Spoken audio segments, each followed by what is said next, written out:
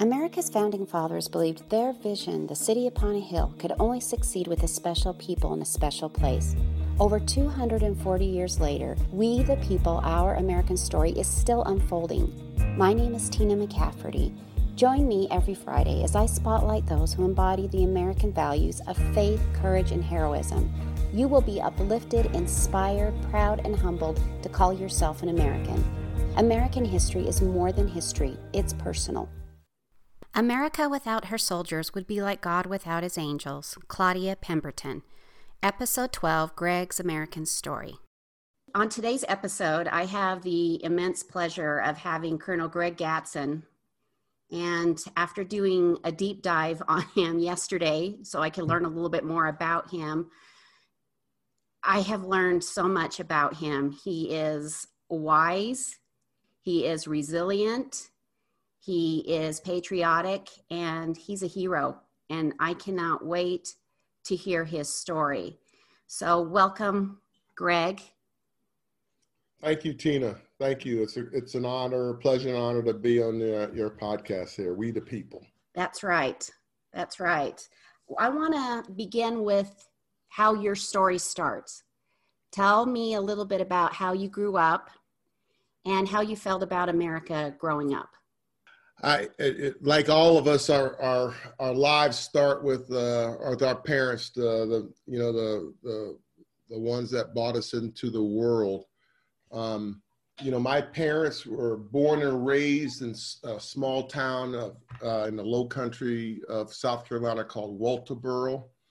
In the mid 40s, they were both born in 45. And so they were born and raised in the Jim Crow South. They grew up in a segregated society where they did not enjoy what our Constitution guaranteed us. Now, I share that not out of bitterness, not out of anger. Actually, I think it's quite impressive because as they started their family with my sister and brother, they shared those experiences, those lessons, but the one thing they didn't impart on us was hate. They always taught us to treat all people with dignity and respect, and to deal with individuals on an individual level. If you're dealing with racism, you deal with it, but just don't assume that everybody that's different from you is going to, have it in from you. And I couldn't have, gotten a more valuable and strong lesson. And, you talk about resilience, you talk about overcoming, them sharing their experiences and their stories provided me a roadmap of understanding and building my own resilience. My parents both graduated from Howard University, and a neat irony for me is because I went to West Point, but it was an alumnus. It was a Civil War General Oliver Otis Howard, who was an amputee, lost his arm in the Civil War. He actually founded Howard University. That's why it's named after him. And so, we just there's another connection, not that I need another connection with my parents, but the irony of the goodness of people and creating opportunity. I could have never imagined that from an education standpoint, myself and my parents' path would be so connected. My dad graduated from pharmacy school and he worked for Eli Lilly Company. So we moved around, long story short, as opportunities grew and changed for him. We moved quite a bit through my first 9 or 10 years of life, but we were finally settled in the Tidewater area of Virginia. And my parents always stressed upon me doing well in school. And like many teenagers, I felt like I knew better and could do it my way. And I wanted to do it through football. I wanted to be a professional football player, and I was going to go to a big name school and earn a scholarship and go into pros and be a champion. But, you know, we all know in life, no plan survives first contact, and mine didn't either. And so, although I did well in high school football, I was actually the captain of my all-star team here in Virginia, and I got all the accolades that anyone could have gotten, but I was probably undersized and under speed, and so none of the pomp and circumstance that went along with my accolades showed up and materialized in the form of a scholarship, and I was pretty devastated. A high school, a coach from West Point came to my high school to recruit another kid, not even me, another kid. And my coach told him about me and just had him take a look at me. And so they invited me to go on the recruiting trip. And only question I asked was, do you play Division I football? And they said, yeah. And I'm like, I'm coming here. Now, I went there with a bit of a chip on my shoulder, and I promise I'll get short. But I went there with a bit of, it's because it really kind of set the stage. I went there with a chip on my shoulder. You know, having made the choice to go to a service academy meant that I was not going to pursue a professional career. But I didn't care. I just wanted to show everybody that I could play football at the highest level. And football was all, you know, everything else was a means to an end, i.e. my academics and learning to become a lieutenant was sort of secondary to being a football player. I played football there for 4 years. We had, you know, some very successful seasons, and I got commissioned in 1989. I would meet my bride of this coming year, 32 years. Oh, congratulations. That's cool. And that's how our Army story started. What position did you play? I was an outside linebacker. Okay. Tell me a little bit about your military experience. I think that military has been a huge part of your life. Absolutely. 26 years, 3 months, and 9 days is my time in uniform. And that doesn't count the time at West Point. And I would do it all over again. I enjoyed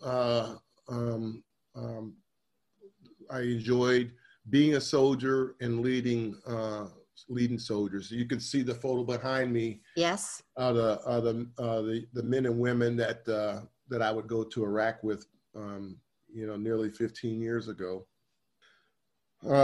So my military career, I was commissioned in 1989, as I said, and you know, I as a field artillery officer, I would get to I was stationed at Fort Sill in 3 Corps Artillery, and in early 1990, and by the end of the summer of 1990 or early fall, I was in the Gulf in Saudi Arabia, you know, poised as part of Operation Desert Shield that would transition to Desert Storm. So right off the bat, you know, I was in the breach, so to speak. I served there for 4 years. I would go into Fort Bragg, where I served for 5 years. Was nearly involved in the invasion of Haiti, but Aristide stepped down, so we didn't have to invade Haiti. Would do a couple years here in DC, then Leavenworth. Next operational assignment was Hawaii. I was there for 4 years, and I would deploy there, Operation Joint Forge to Bosnia-Herzegovina, which was a stability operation, and then Operation Enduring Freedom in Afghanistan for 1 year, and those were combat operations. And then I was promoted to lieutenant colonel, selected for battalion command. I would command at Fort Riley, would stand up a brand new unit, in civilian terms, a startup. I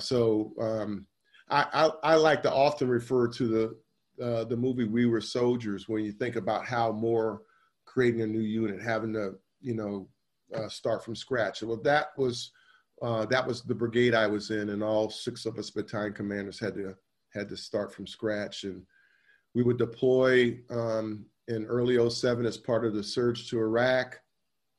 Ultimately, I was wounded in May of 2007 by an improvised explosive device, and ultimately those injuries cost me both of my legs above the knee and in normal use of my right arm and hand, but they're in pretty good shape.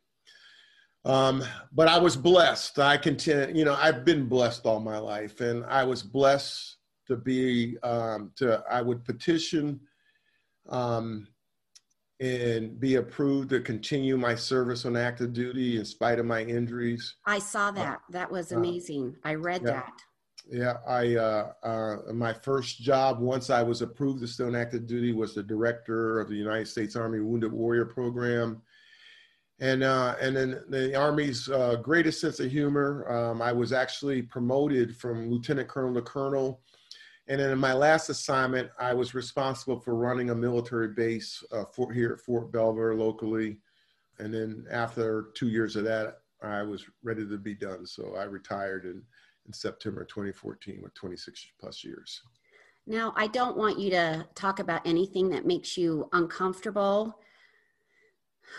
And so feel free just to share what you want. Yeah. Oh yeah. No, I'm an open book. What do you remember about that day with your traumatic injury? Right. Well, it's a significant day for me, obviously, but not just because of my injuries. In the early months of 2007, Iraq was extremely violent. I mean, I can almost recall daily that at least one American service member would pay with their lives. Imagine going to work every day knowing that somebody's going home, and that's tough. And on May 7th, I was on the night of May 7th, I was returning from a memorial service for 2 young men, First Lieutenant Ryan Jones and Specialist Sunson, who were part of my brigade from Fort Riley, and they had been killed 3 or 4 days earlier. And I went to pay my respects at their memorial service. And so I was returning to my headquarters. I remember that evening, I was extremely,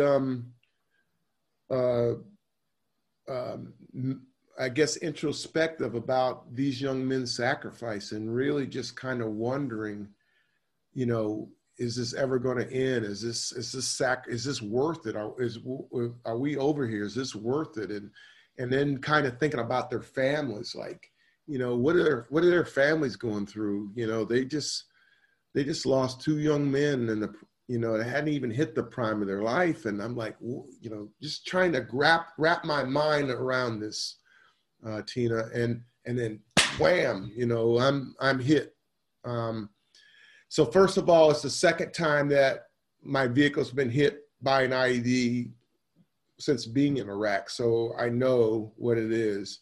The blast blows me out of my vehicle, and so I'm flying through the air, and I remember hitting the ground, coming to a rolling stop on my back. And I was pissed.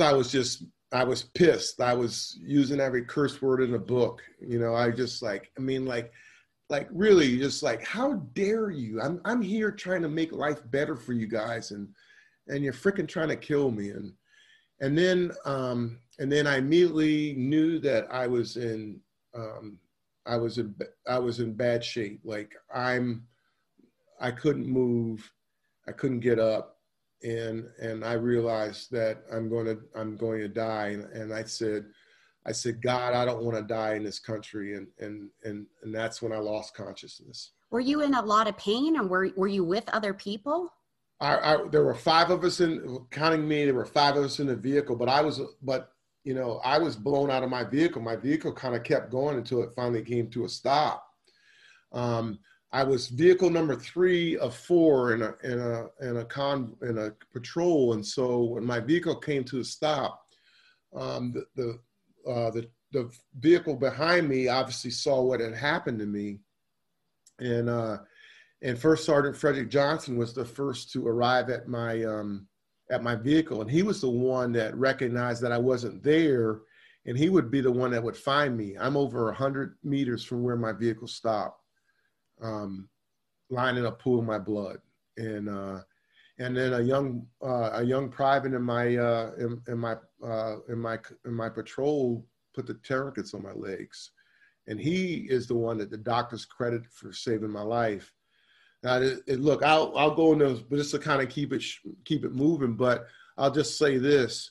So I would go through 129 pints of blood that night.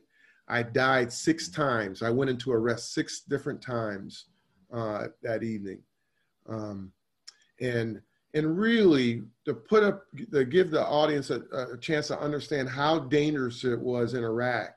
You know, in the month of May, 131 U.S. service members paid with their lives, and over 10 times that were severely wounded like me.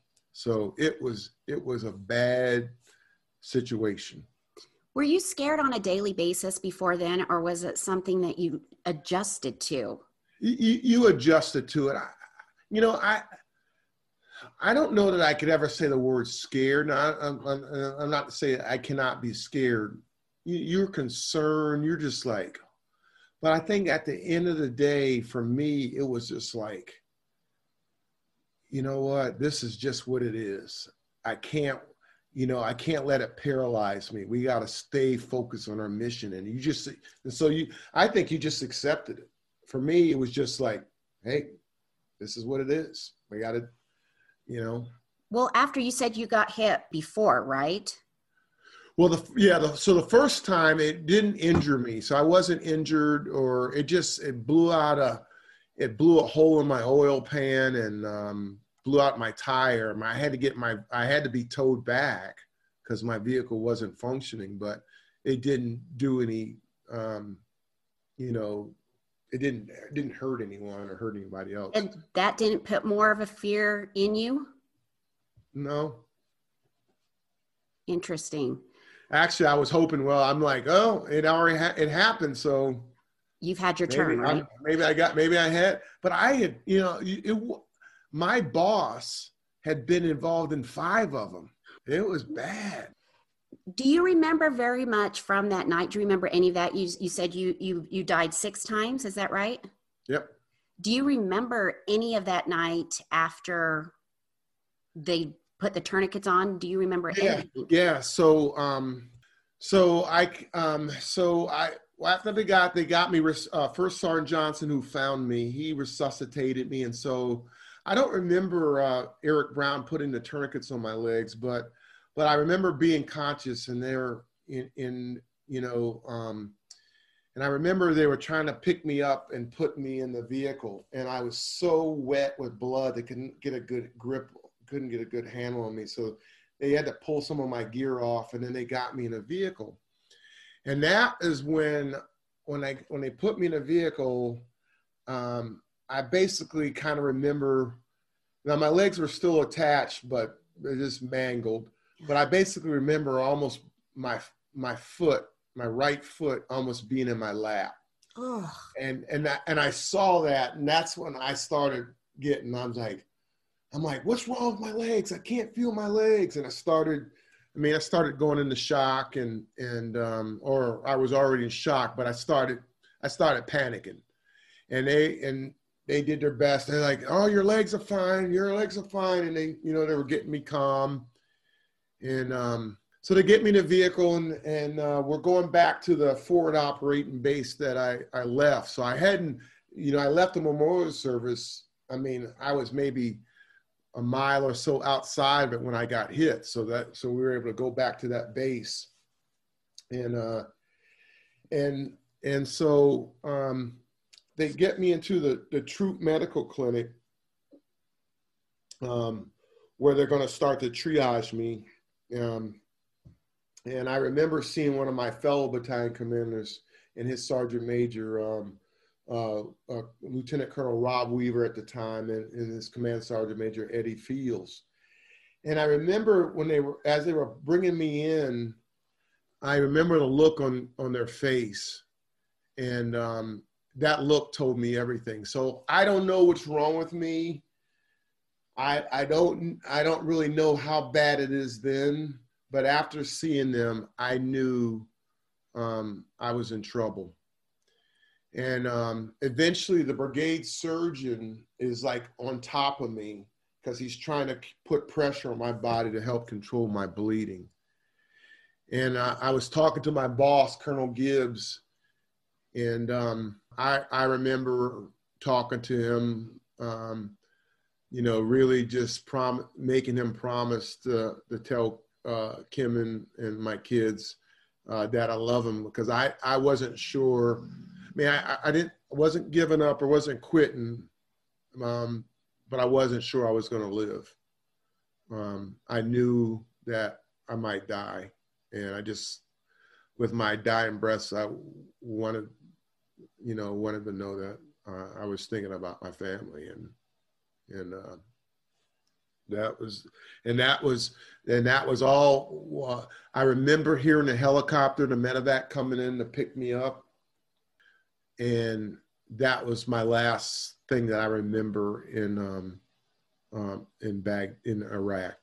I mean, like, the next thing is that I'm waking up in Walter Reed. So this is like about a 7 day, there's like a 7 day, 6 or 7 day period that I have no recollection.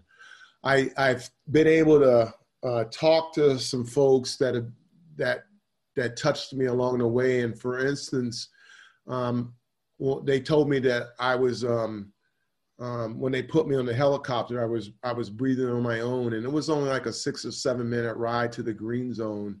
But I went into arrest. They had to intubate me in that short ride. So, and it was just back and forth. When you get that kind of blood, volume, it's not, I mean, your body cannot take all of that blood because it starts to impact your organs. And so I was starting to get to organ failure because of the amount of blood that they were giving me. That's powerful. It really is. It's just what happened. So you're the first person that I've ever spoken to that's had something like that happen. And it's powerful to hear it from you. It really is. You wake up at Walter Reed. Is your wife there?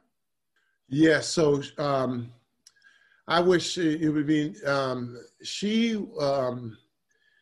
so she was told the same day that I got wounded, and so she would have to kind of unplug. Our kids are, follow the ward of an Army family, and she gets there.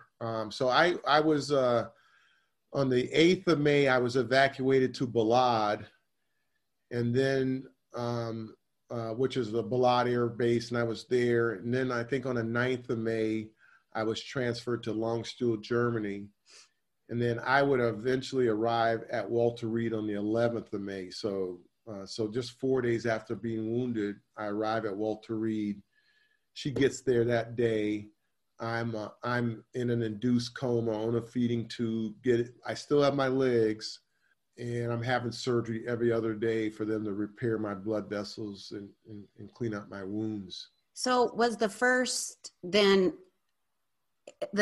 wasn't to address the legs, it was to address everything else going on with the organs? Is that why you said your legs? No, my legs are, so I did stabilize after they have, after, I'm just saying, when you run that, like you can't, it's, without trying to, it is highly unusual for someone to get that amount of blood that fast. I mean, like in 6 hours, because your body, your organs can't take that. Right. Most people's organs will time out. That's what'll kill you. So So it's not just about, oh, we got tons of blood, we're going to keep giving you blood. You won't survive it.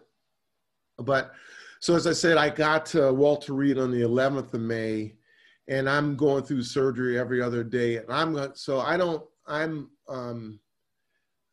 in a coma induced coma for a few days. I eventually come out of that, and it just, I remember just, whenever I went into surgery and I come out, it just felt like I just was getting beat to within an inch of my life. It was a horrible. I was confused. I was dazed. I was just, they weren't sure if I had a serious traumatic brain injury because I was all over the map. How could you not be, right? Yeah. So on the 18th of May, I'm still in the intensive care. The blood vessels in my left leg failed. I could no longer sustain blood flow, and I started to bleed to death in the ICU. So the nurse she put a fluid expedient tourniquet on my leg, and they took me into surgery, and they had to amputate my left leg above the knee to save my life. Did you realize that was going to happen? Did you know that's why they were taking you to the operating room? Okay. No, I just, I say get in the near death moments, but I thought so that morning, I know something is going on. But I don't know what. I know it's bad, but I don't know what. Like, I don't know specifically. I know they're moving me, and I feel like I'm in an elevator. It's this white, bright. It's like so bright I can't see. But my father was in there in the elevator with me at what I believe is an elevator, and one of my mentors at the time was Colonel Rodney Anderson. And so after I get out of surgery and my left leg's gone and I'm talking with my wife, I asked where my dad was in General Anderson, Colonel Anderson at the time. And she said, well, they're not here. I'm like, well, I said they were here. And she goes, no. She says, your dad's at home, 3 hours away, and Colonel Anderson's in Afghanistan. And I will tell you to this day, Tina, they were there with me. I don't doubt it. I have total faith in things like that. And they were there to accompany me, to tell me it wasn't my time to go or whatever, but it wasn't. And so I'm out. My left leg is gone. I'm still very confused and talking to my wife and some of the things I'm telling her. So guess what? The next day, the same thing happens to my right leg. But this time the doctors were kind of one step ahead, and they actually pulled a vein out of my left arm and they put in my right leg. So they were able to save my right leg. So I'm getting my feet under me and getting more coherent.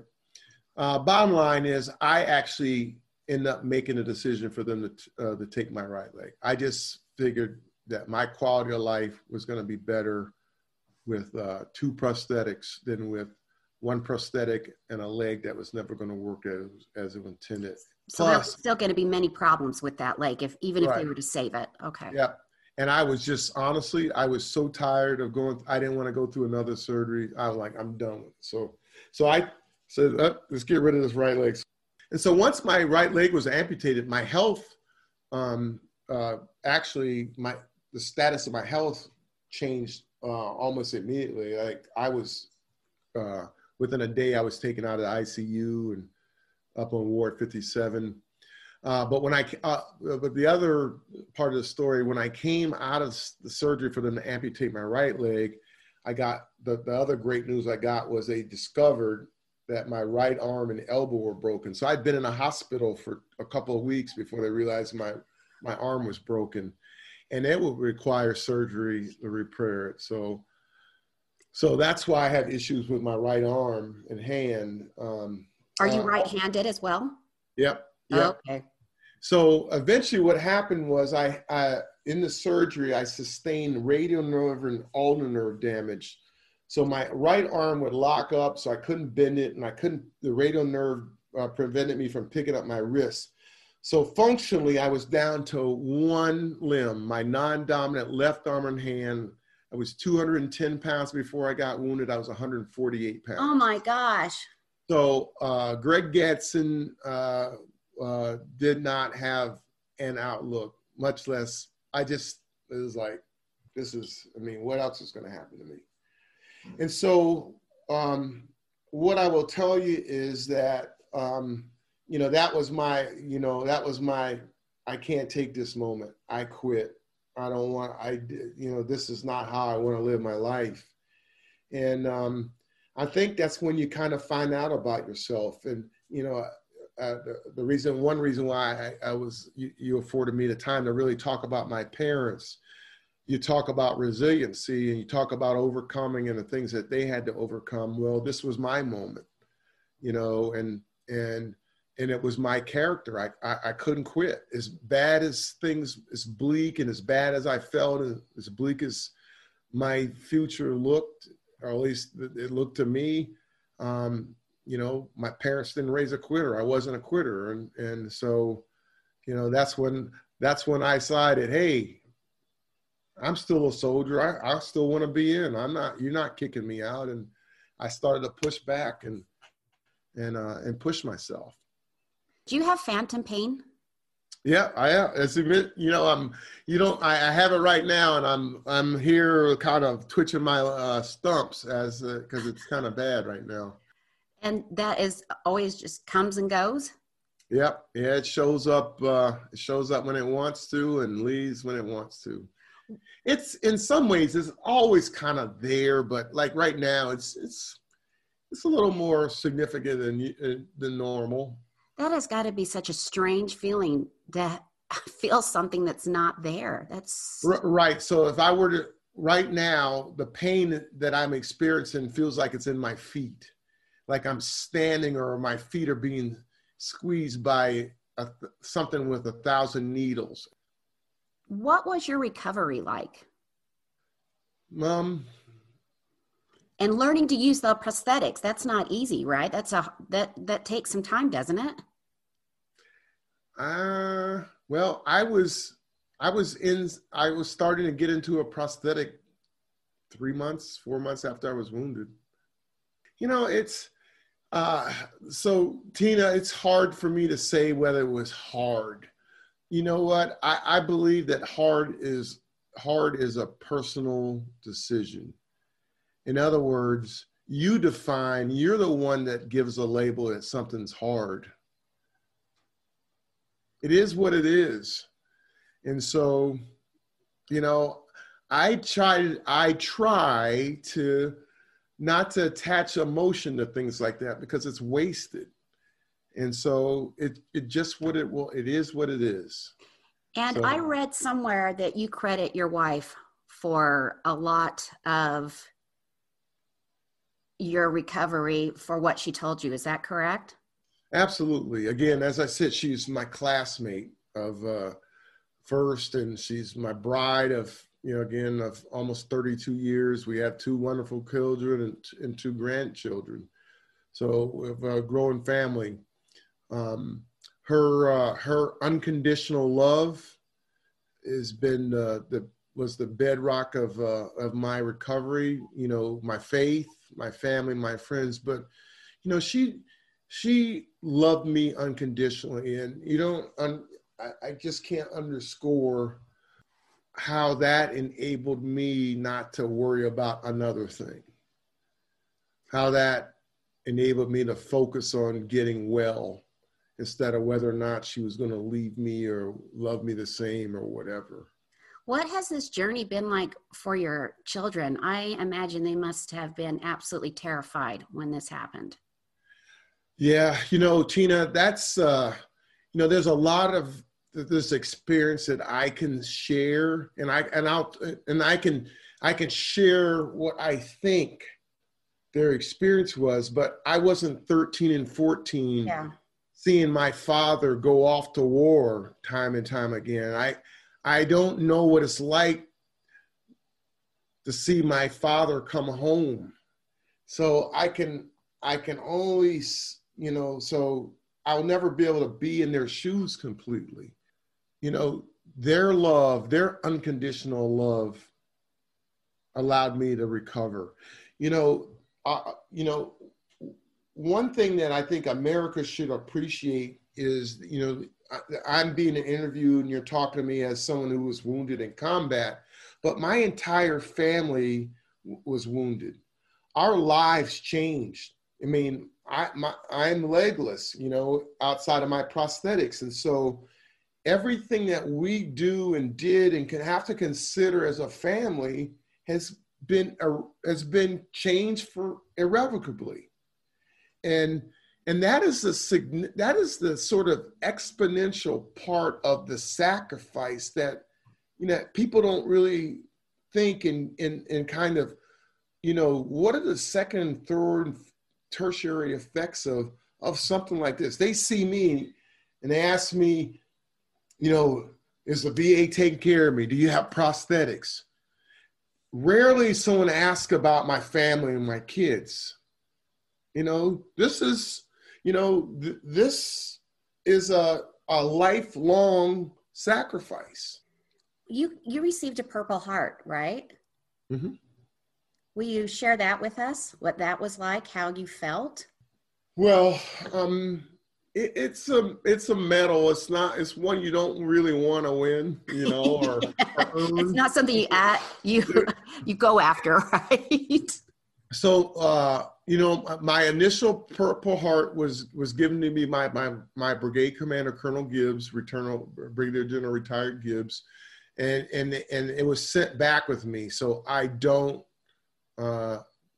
remember getting it then because I was unconscious.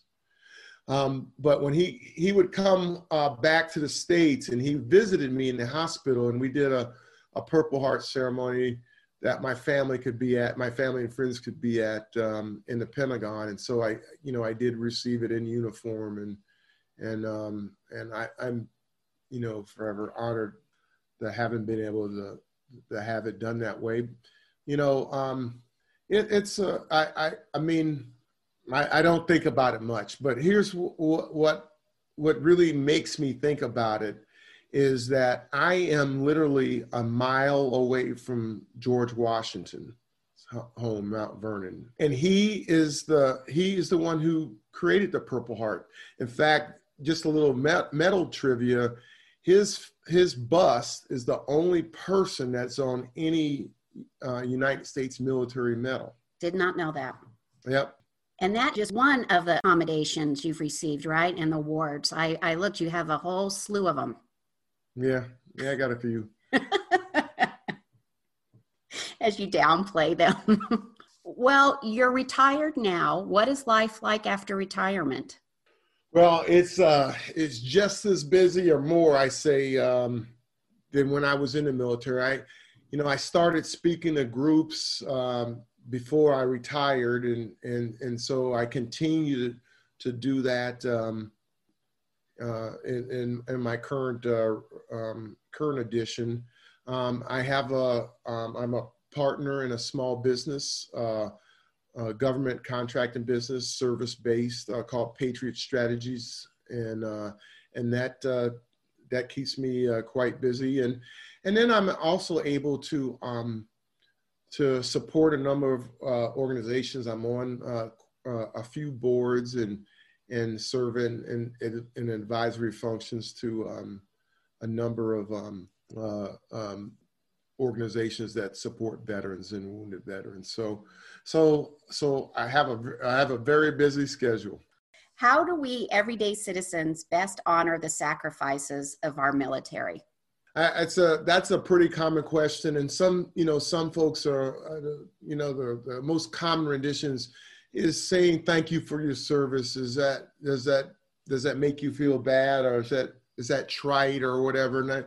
And I say no, it isn't. It's humbling to always hear thanks. But I also say, what I also say to our citizens is that you have an opportunity. You have your time, your talents, or your resources that you can make overt acts. And so whether it's going out to a local veteran service organization like the American Legion or or veterans of foreign wars? Can you volunteer?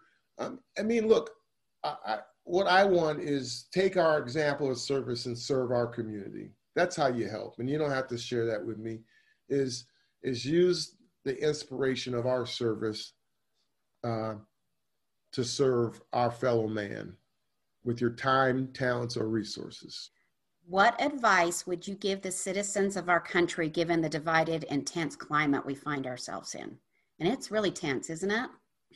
It can be, yeah. And look, this isn't about who's right or who's wrong. I think like in anything, the simple saying is the truth lies somewhere in the middle. Well, no one side has the entire answer. And we have to solve our problems together. And so realize that we have to come together to solve our problems. Our government sent me halfway around the world to get Sunni and Shia to work together.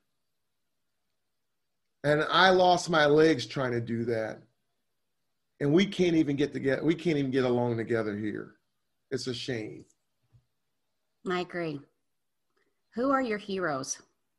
My parents, my wife, you mentioned. I mentioned Colonel Major General retired Rodney Anderson, Lieutenant General retired Jim Campbell, just a couple. I've First Sergeant Frederick Johnson, Sergeant First Class or Sergeant Major retired Earl Rice, or Sergeant Major retired Mickens. Look, my soldiers are my heroes. We all have someone to live up to and to honor, and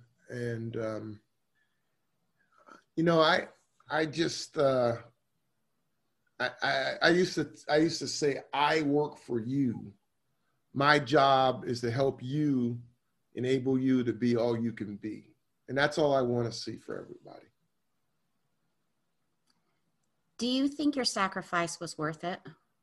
Yep. You sacrificed a lot. Yep.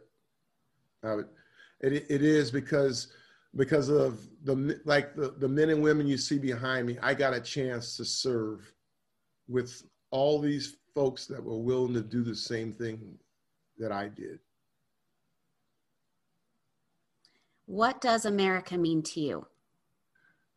We are the greatest country on earth, but we got a ways to go. And what I take to heart is we all must remember this is in order to form a more perfect union. And so that's in the middle that we don't have it all right. And we've got to live up to that. We got to keep making it better. Because our greatness is about that. We're the greatest because we have been willing to step up for others. But we've got to step up to our challenges now that face us. Thank you for sharing your American story. Thank you for having me. Wow, Greg is phenomenal. He is such an inspiration. Greg had so many important things to say. One that really hit home for me was, I believe hard is a personal decision. In other words, you define, you're the one that gives a label that something is hard. And now, like me, you've met Greg and you want to continue to be in his circle. You can follow Greg on Facebook at Gregory Dimitri Gadsden, Instagram at Gregory_98, and on Twitter at I'm Greg Gadsden. It means so much to me that you take the time every week to listen to the We the People, Our American Story. Every episode I share with you is important. And if you feel the same, write me a review, tell your friends and family, subscribe. And if you have an American story of your own that you want to share, contact me at tinamcafferty70@gmail.com. Please join me next Friday for the harrowing yet triumphant story of Kim and her family's escape from the Khmer Rouge. See you then.